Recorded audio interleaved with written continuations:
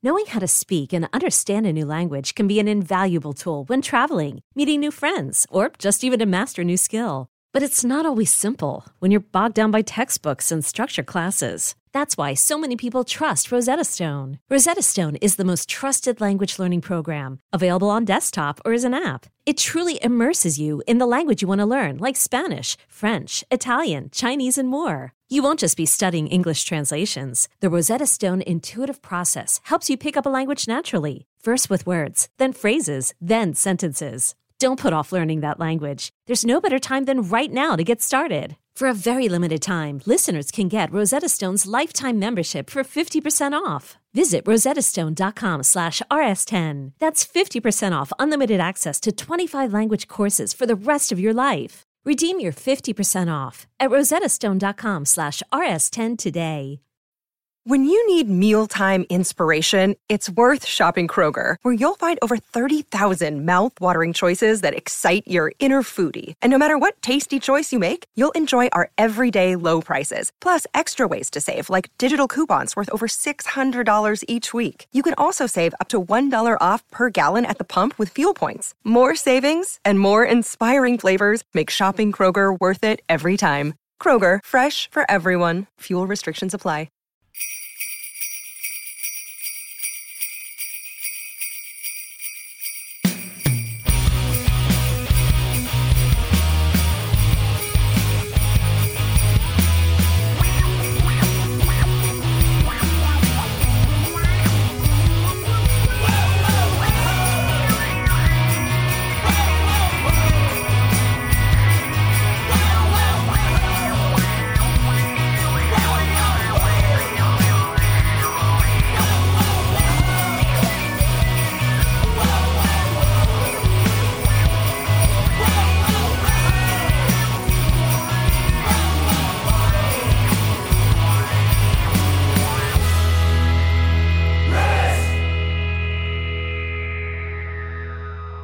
Well, it's real good seeing y'all here. Due to the shortage of time, we'll get right down to work.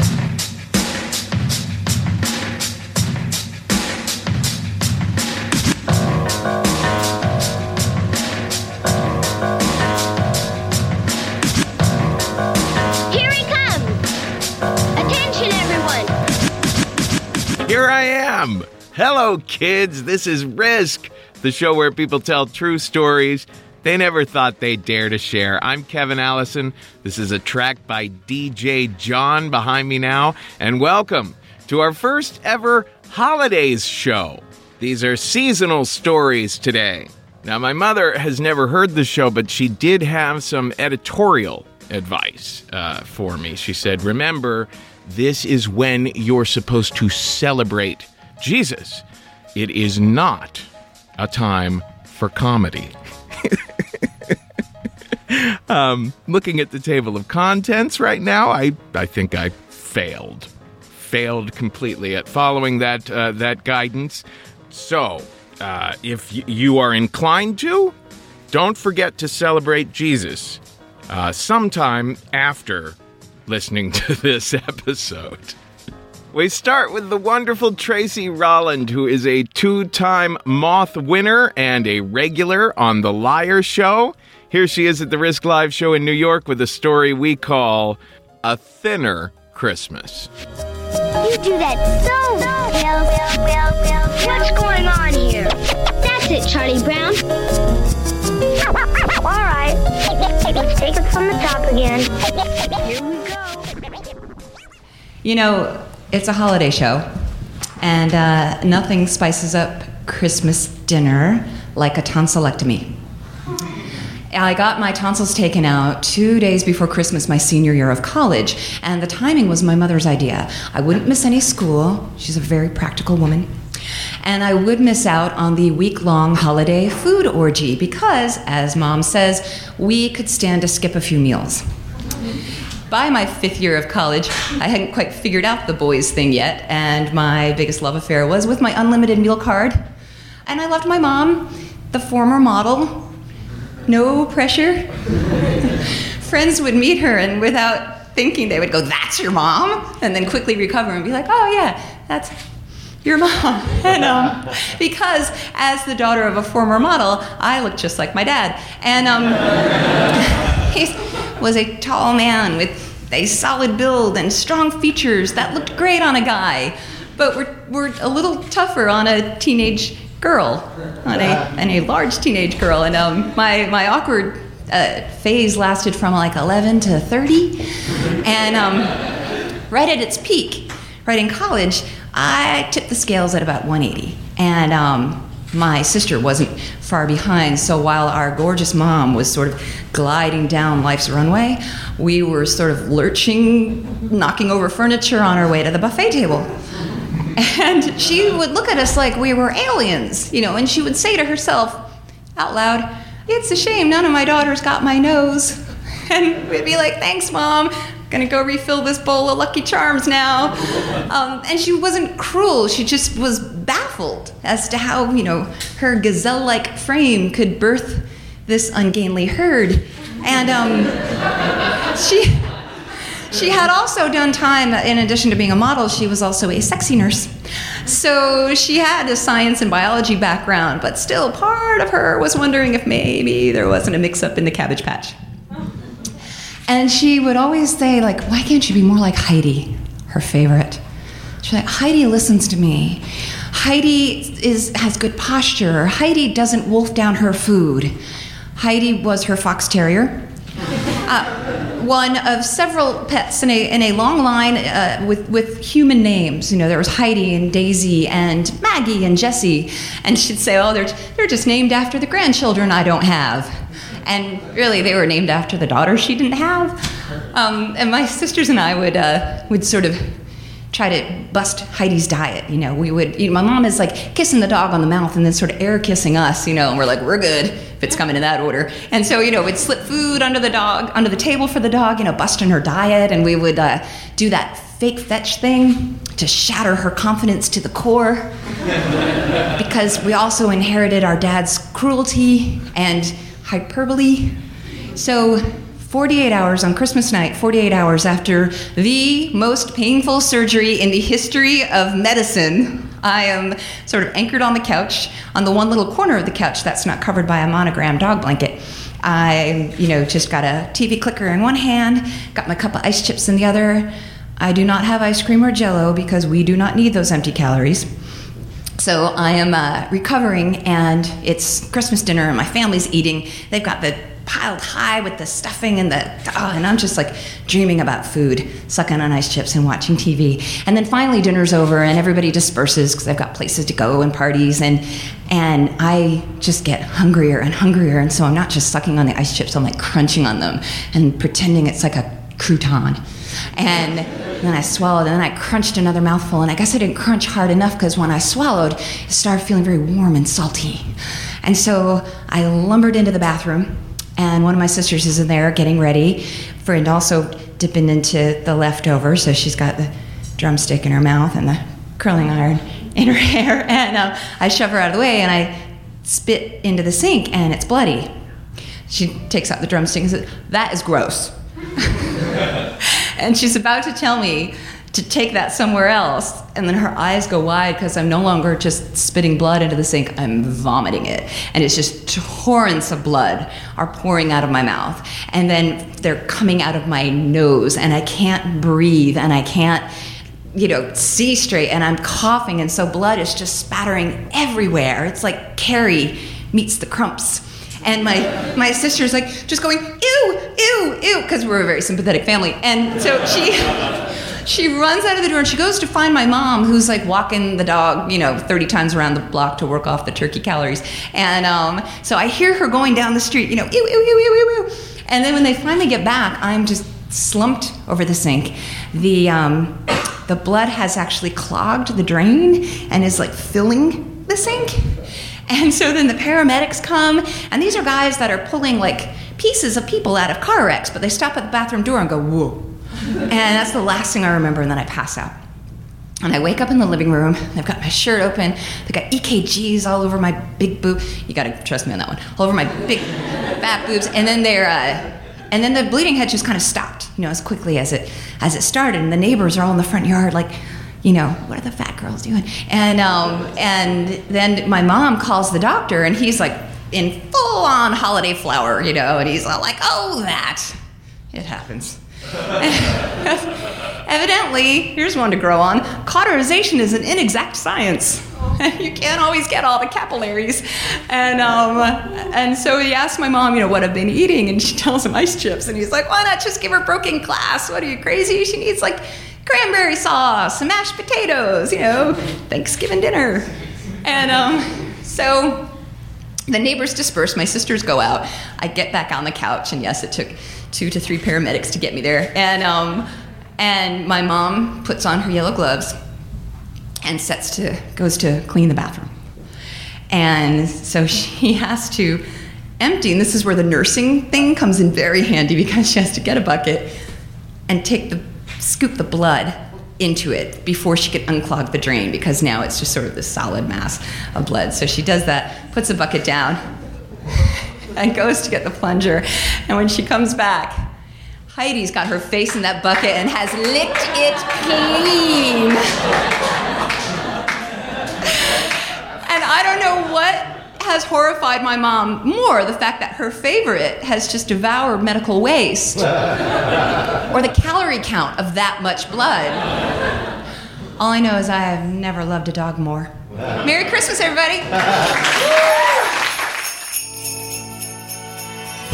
Dashing through the snow, dashing through the snow,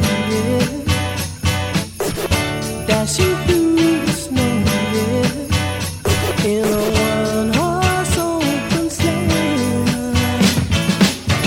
Bells on bobtails ring, yeah, making spirits bright. What fun it is to ride and sing a sleighing song tonight. Oh, I say, jingle bells, jingle all the way. Oh, what fun it is to ride in a one-horse open sleigh. This is Risk, track called Jingle Jane by Divide and Create. And next up, we have someone who's very, very dear to us, to our team. He is the producer of our show out in Los Angeles, our live show out in Los Angeles. Mr. Madison Perry is a 2-time Moth Grand Slam winner and a host of The Moth in LA. He's at MadisonPerry.com, and we call his story The Exorcist. Sing a sleighing song tonight. Oh, I sing, jingle bells, jingle all the way. Oh, what fun it is to ride in a one-horse open sleigh. After I graduated college, I moved home to my hometown in Fort Collins, Colorado, and I lived there for a couple years in a house with 3 of my best friends. Our rent combined at this house was less than I pay for a one-bedroom apartment here in LA now. We paid $250 each for a 4-bedroom house with a garage and a backyard and a front yard and a dishwasher, which I still don't have.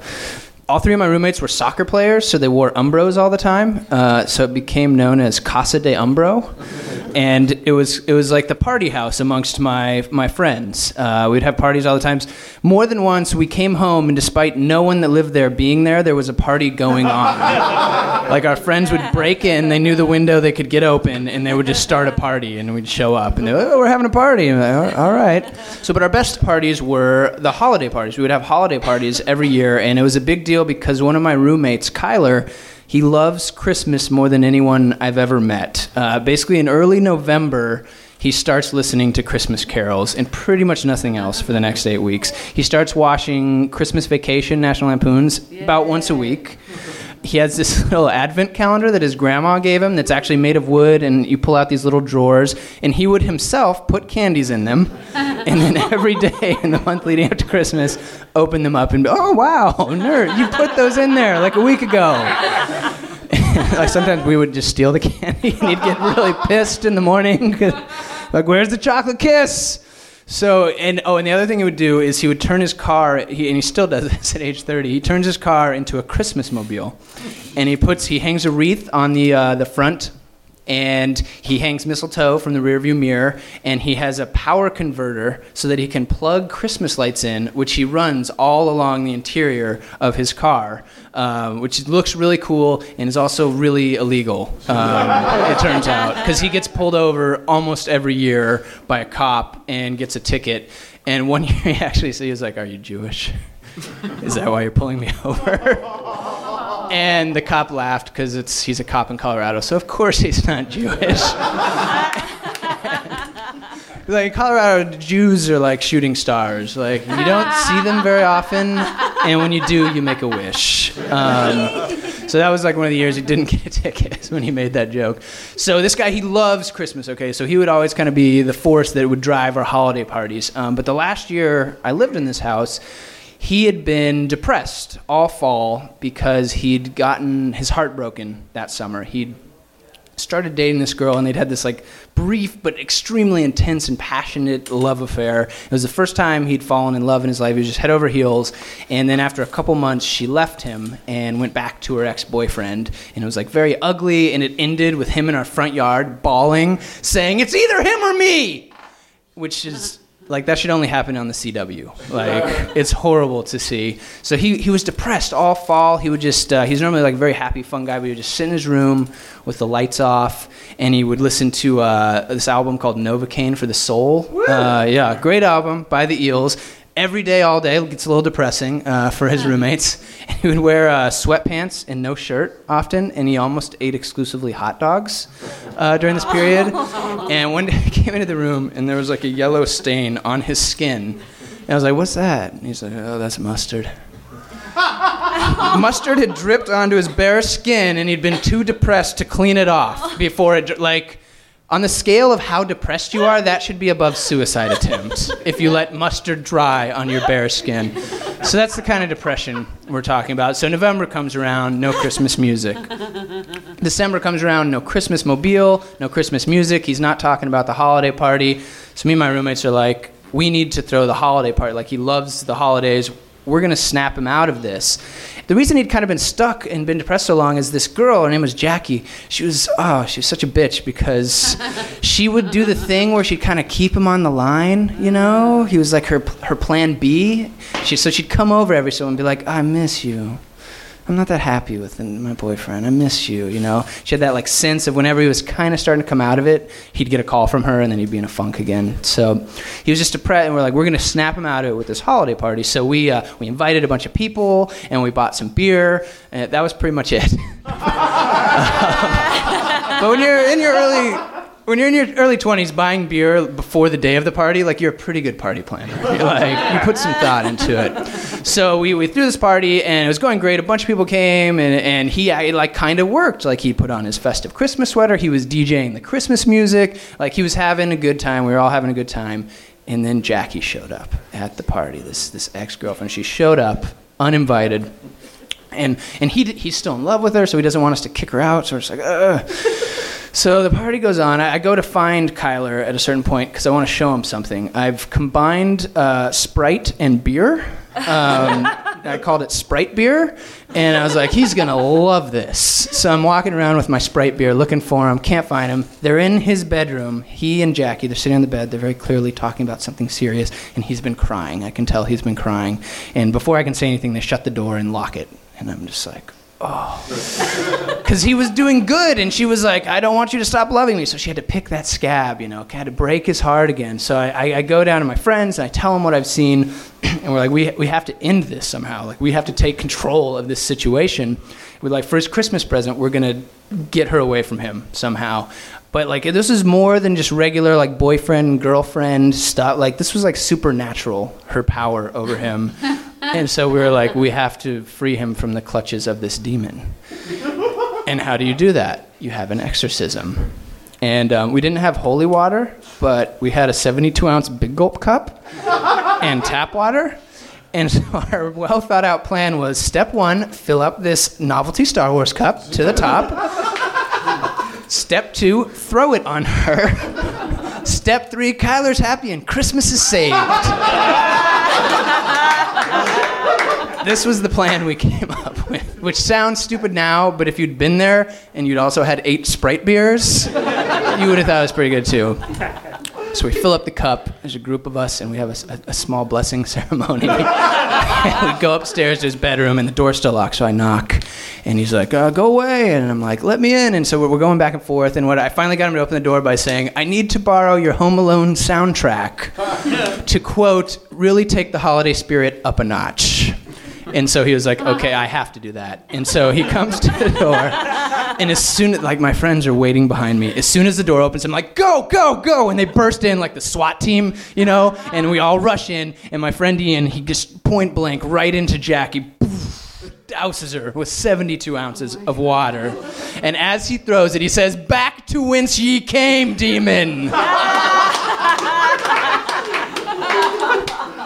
So there's just like a moment of calm after that as everyone's like, what the fuck just happened?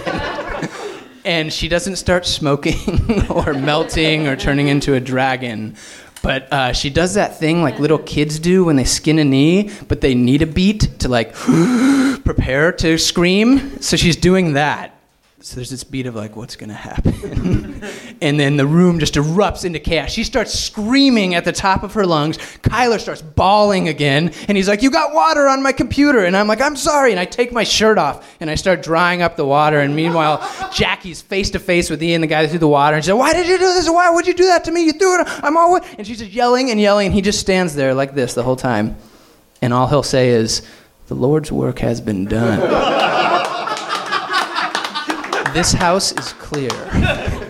And he just keeps saying this over and over again. And the more he says it and the calmer he is, the more worked up she gets, and her just face is red. And finally, people are like streaming into the room now, like, what's going on? Why does he keep saying this house is clear and that he's done the Lord's work? What's happening? And she runs out, and she's covered, and she has to borrow a jacket from someone because it's the winter. And Kyler goes after her crying and be like, don't leave, don't. And then everyone's like looking at us like we're jerks.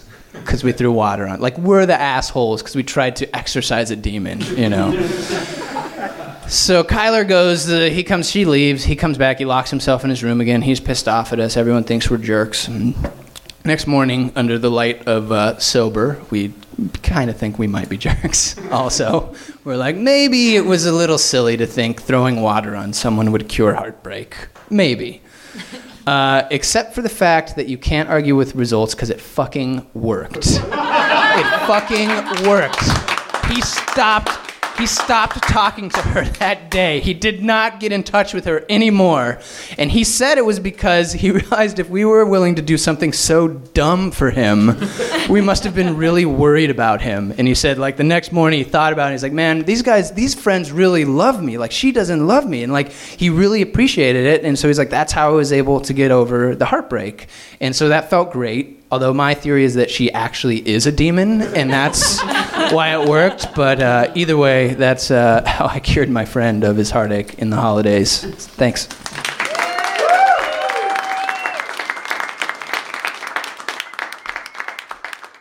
My mouth's bleeding, Bert!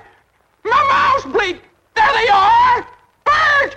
What the Sam Hill you yelling for, George? Yes, no, you don't hear it!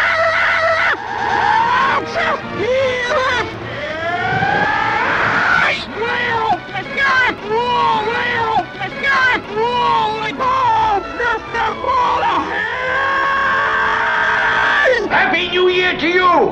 In jail!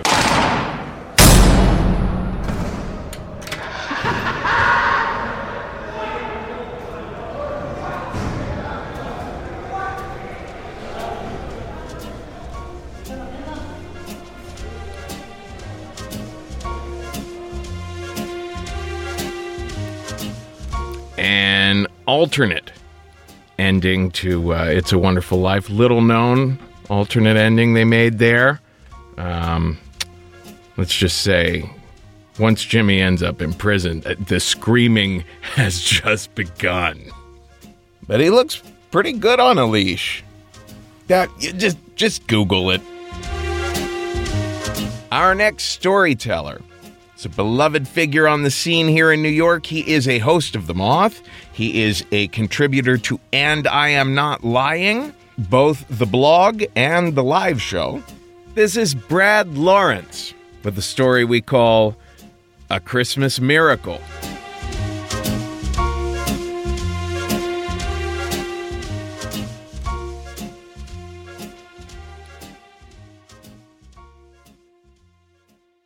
A few years back, I went home to Missouri to visit my mom for Christmas. And I arrive, and I'm barely in the door when she says, "You have to help me sort out the basement." And this is a never-ending quest for my sorting out the basement, because the basement has become essentially an elephant's graveyard of unused exercise machines that my stepfather buys at garage sales, apparently completely lacking an understanding of what level of engagement an exercise machine requires to be useful. So I just sit down in the basement gathering dust. So I go down there with her, and I'm basically watching her get frustrated from a safe distance. And I turn, and to my right there's this shelf. And on this shelf there are dozens of liquor bottles.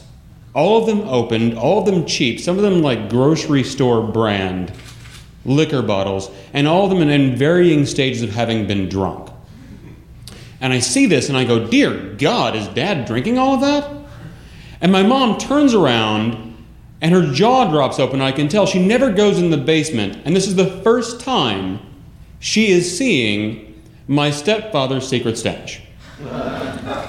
And I'm waiting for a reaction, because this secret stash flies in direct violation of a law my mother had laid down several Christmases before, when I was 6 years old. And on that Christmas Eve, we're going to host a family Christmas. My parents had moved from rural Missouri to the suburbs of St. Louis, and my mom had this new house that she was very proud of, and we were going to host a family Christmas. And by a family Christmas, I mean that my step-siblings are all going to come up from the hinterlands. And and many of they're all old. I'm the youngest of 8. They're all older than me. Some of them are old enough at this point to have families of their own. So they arrive with their feral children. And one of them, Jim, also brings 3 hunting dogs, like blue tick hounds. And I have no idea what sort of game he thought he was going to tree in Sutter's Mill subdivision. I mean, unless he was looking for patio furniture, I'm not really sure what his plan was, but he opens wide my mother's door to her new house and lets in these dogs. And these dogs immediately go flying up my mom's new carpet and begin looking for a place to crap. They're all, each one's the size of a pony, and they're doing that thing where they kind of lead with their hips, where they're trying to get their hips ahead of their front paws, getting ready. And my mom sees this, and she's not having it. She's like, "They have to go outside now. The dogs have to go outside." And Jim is just, it's cold out there. Give my dogs outside. It's cold outside. You have the dog up in the cold, and it's like 65 degrees outside. It's not, but he won't let it go. The dogs go outside, and Jim will not let this go. My dogs are outside. He's just the rest of the day, he's on this thing. And then my stepfamily breaks into what is their contribution to the family gathering, which is several cases of Busch beer and a couple of bottles of Jack Daniels.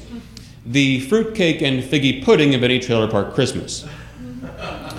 And so they break these things out, and they begin to get very drunk. My step-siblings with my stepfather are getting very drunk at the kitchen table. And as they're getting drunk, every once in a while, Jim will wander back to the patio door to stare out at his dogs and go, "I gotta leave, Carol, my dogs are cold, Carol, my dogs are cold." I mean, you would have thought, from Jim's reaction, you would have thought that my mother was standing out there over these dogs with a high-powered rifle like Ralph Fiennes in Schindler's List. I mean, it was just a completely outsized reaction. And eventually my mom just had enough. Everyone's drunk, Jim's being an idiot.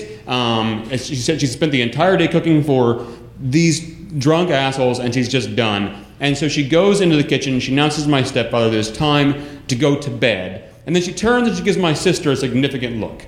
And Amy looks at me. Amy's about 5 years older than I am. She says, "Hey, Brad, if we go to bed sooner, then the sooner Santa Claus will get here." And I go, "Okay," because I'm 6 and I'm really stupid and very gullible.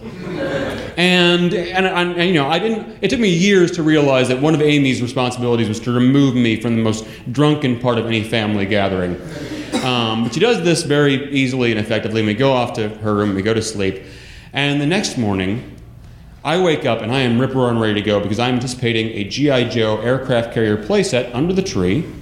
And so I come bursting out of my sister's door like, let's have it, Christmas is here. And the first thing I see down the hallway is my mother at the end of the hallway, and she's very, very still.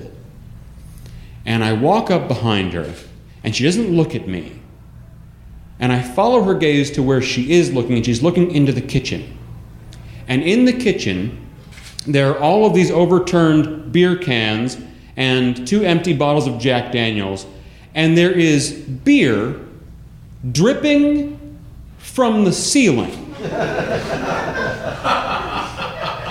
And more beer than can come in one can. There are several beers dripping from the ceiling. And my mother is staring at this, expressionless, trying to comprehend what she is seeing when we hear a noise from the garage. So we turn, my mom goes down to the garage and she opens the door, and in the garage are Jim's dogs. He had not put them back in the house. He'd put them in the garage. They had immediately gotten into all the trash bags that were in the garage, destroyed them. The garage is now littered with like rotting food and old garbage and used tampons and God knows what else, and dog crap. Immediately processed. These were efficient animals. Just dog crap and garbage everywhere. And now my mother is looking for someone to answer for these things. She turns towards the basement, which is not yet full of used exercise machinery, and she goes looking for my stepfamily, and she finds them. She finds them, all of them passed out, completely blind, drunk, passed out, while their children are standing there staring at them, waiting for Christmas to begin. And they are passed out in a large circle. And in the center of that circle, there's an overturned box of oatmeal. And underneath the oatmeal is vomit. They had vomited in the center of the floor and apparently thought the oatmeal would act as an absorbent. This is the moment my mom begins to scream, "Get up and get out! Christmas is over!" Which for those of us expecting a G.I. Joe aircraft carrier playset is chilling words. But all of a sudden the drunks are kind of coming around and they don't know who's screaming at them or why someone's screaming at them, and they hurt all over, and she does not care. She's like, "Get out, get out, get out." She begins grabbing their clothes and their coats and their keys and their children and throwing them out into the driveway. Everybody's got to go. Christmas is over. It's done. Get out, get out. And everyone is thrown out to drive drunk 2 hours into the bowels of southern Missouri. And they disappear, and my stepfather has now appeared, and he's like, "What's all the fuss?" And my mother wheels on him and says, "I'm going to tell you what the fuss is about." And begins to, and just sort of backs him into the kitchen. And I believe, if I'm remembering correctly, that this is the argument of the flying mug. But regardless, at the end of the argument, a rule was laid down, and that rule was, as long as my mother drew breath, there would never be hard liquor in her house again. And so far as I knew, that rule had stood. And now, here we are in the basement, and there's about a dozen liquor bottles lined up in a row. And I'm looking at my mom, waiting to see how she's going to react, having been defied in this way. And she begins to laugh.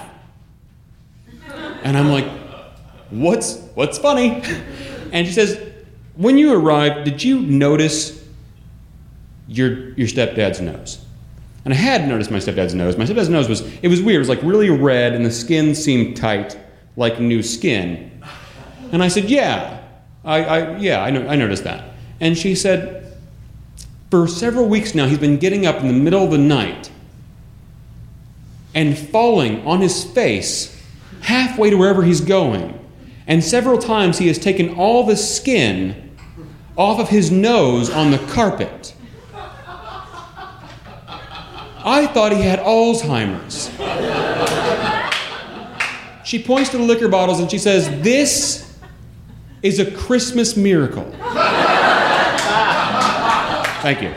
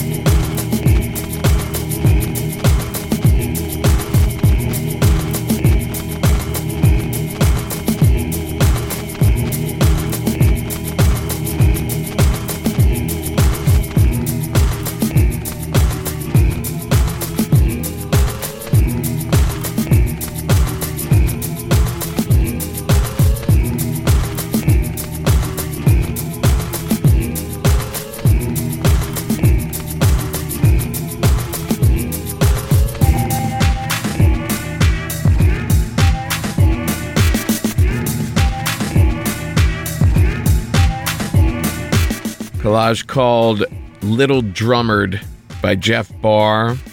That's the Harry Simeon Chorale doing that version of that song. I remember that from when I was a kid. We used to have this record before it became this version you might especially like if you're into cat tranquilizers.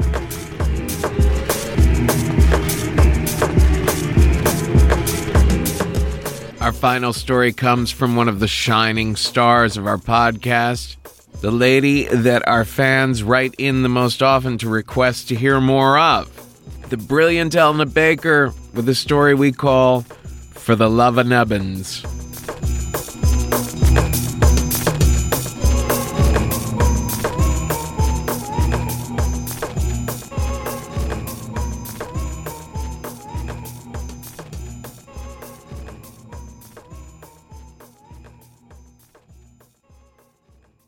So I moved to New York to do acting, and I auditioned. I've never been cast once in anything.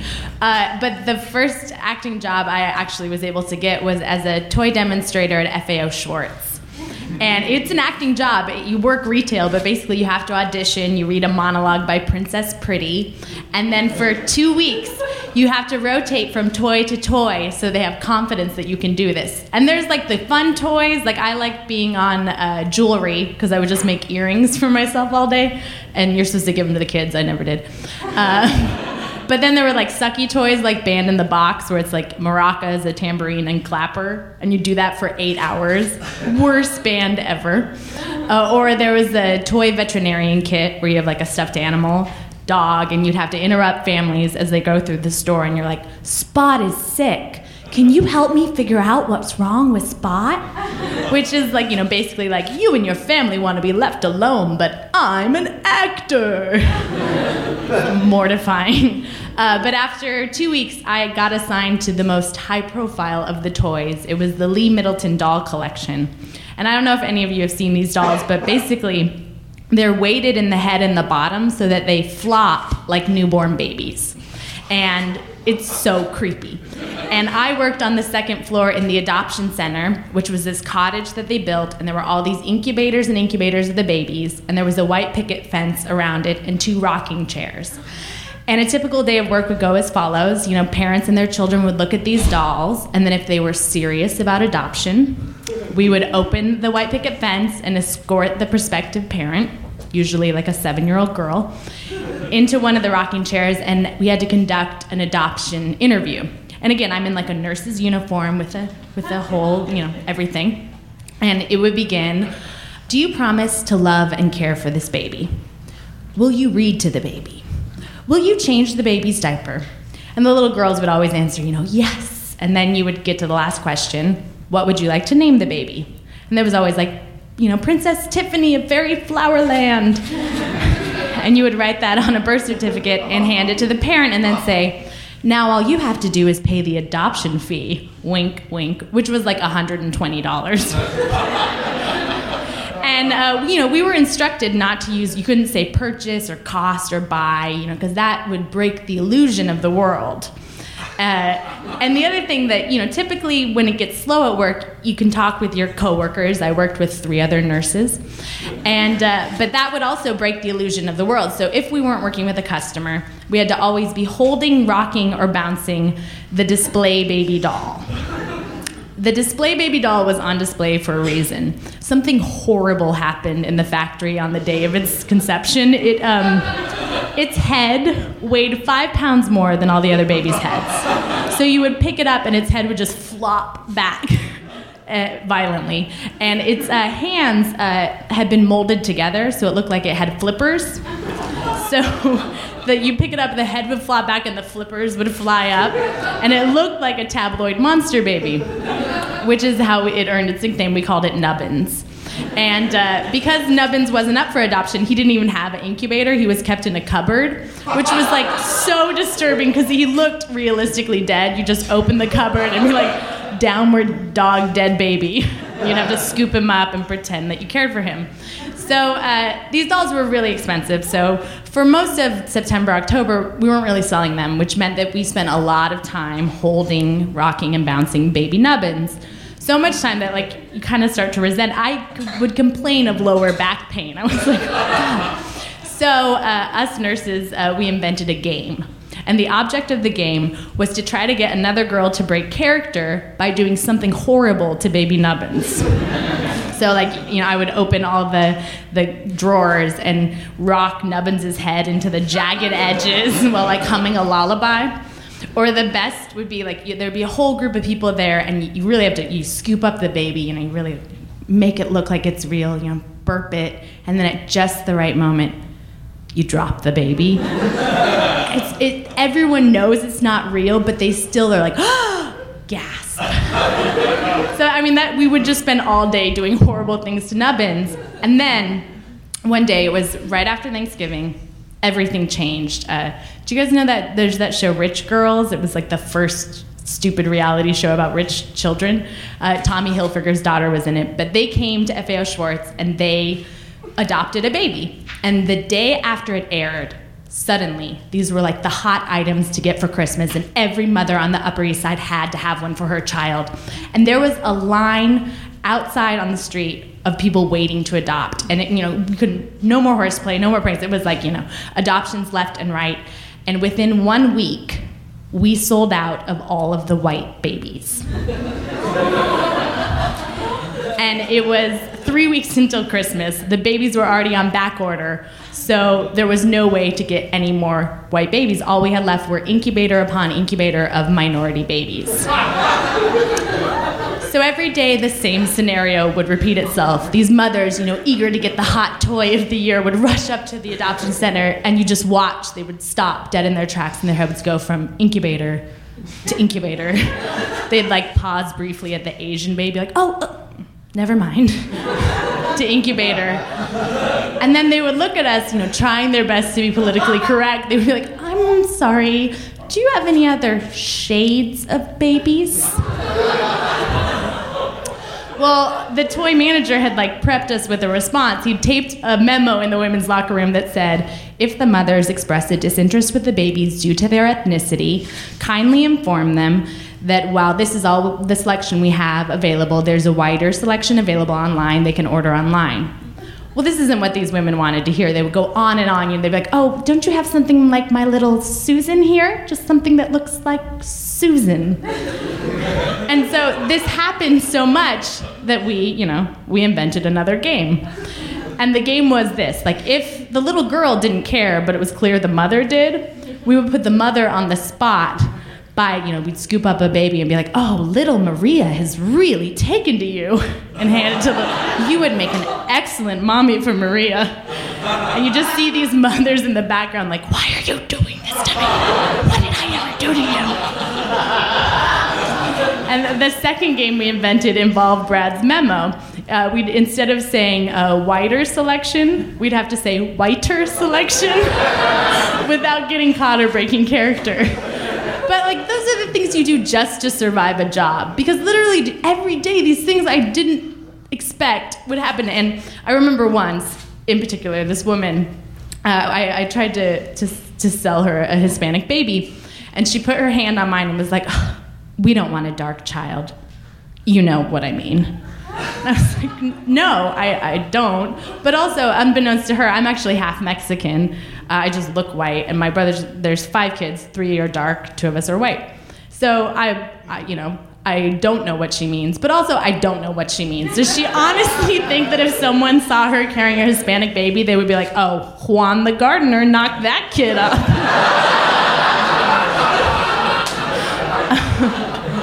But this is only half the story because while we had sold out of all the white babies, we still had Nubbins, who was white with red hair and these green eyes. So if we weren't working with a customer, we still had to be holding, rocking, and bouncing Nubbins. So almost every day, some woman would rush up to the adoption center, see Nubbins in our arms, and think in their mind, they were like, that's the last white baby. So they would say, can I see that baby? All you ever had to do was turn Nubbins around, and his head would like flop back, and the flippers would flip up, and they would just say, never mind. And this happened so often that us nurses, we decided to make a bet. And the bet was, who do you think is going to sell first, the minority babies or Nubbins? And I was like, oh, the minority babies for sure. Who would buy Nubbins? And then, to be honest, there are 2 ways to end this story. There's the politically correct way, or there's do you guys want to hear what really happened? All right, it's so depressing. What really happened is this. We did start to sell out of the minority babies. We sold, first we sold out of all the Asian babies. Then we sold out of all the Hispanic babies. And then all we had left were incubator upon incubator of black baby dolls and Nubbins. So inadvertently, the bet had become, who will go first, the black babies or Nubbins? Well, I stood by my initial bet. I was like, we're never going to sell Nubbins. But then Christmas Eve, this woman rushes into the store, and she's one of those people dressed head to toe in designer, and she's like toting along this solemn child. And she gets up to the adoption center. I'm holding Nubbins, and she's like, can I see that baby? So I turn Nubbins around, slowly for full effect. And his head like flops back, the flippers flip up, and she just says, we'll take it. I'm like, Nubbins? I don't even know if you can sell Nubbins, but I was like, okay. So I open the white picket fence, I sit this little girl down, and I begin the adoption interview. I say, do you promise to love and care for this baby? And this child looks up at me and she says, no. And I had been doing hundreds of adoptions. Technically she had failed the adoption interview. So I'm like, move on. I'm like, will you read to the baby? And she just looked, she's like, no. So I skipped to the last question. I'm like, well, what would you like to name the baby? Stupid. I'm like, I'm not Nubbins' best friend. I'm not going to call him stupid. So I'm like, well, let's think of other names. And the mother impatiently interrupts. She's like, just name the baby Veronica. She's like, they're not anatomically correct, but he's clearly a boy. So I write Veronica on the birth certificate. And I'm like, now all you have to do is pay the adoption fee. And the mother looks at me and she's like, cute. And takes the birth certificate. And they walk away, and I scoop up Nubbins, and I put him in a pink blanket instead of a blue one. And as I'm wrapping him up, that's when it hits me. I'm like, wait, Nubbins has just been adopted. Like, I love Nubbins. Like, I can't let him go to this horrible family. And there's this, montage, we one time put his head underneath the rocking chair. Or we used to make out with him, see if people would turn the corner and they'd be like, oh, all these memories. And I was like, I can't let him go to this family. And I was like, but I don't have 120 spare dollars. And so then I'm like, I'll call my dad, and I'll just be like, Dad, there was this baby, and he was going to go to a bad family, and I think I could be a good family for him. And as I'm saying this, and I think honestly, it was also just I didn't want to lose the bet. I didn't want that to be the way the world was. So as I'm going through this, they return, and I do what I have to do. I hand them little baby Nubbins, and I say, I'm sure baby Veronica will have a wonderful home. And then I watch his head bouncing on the little girl's shoulder outside the store until I can't see them anymore. Thank you.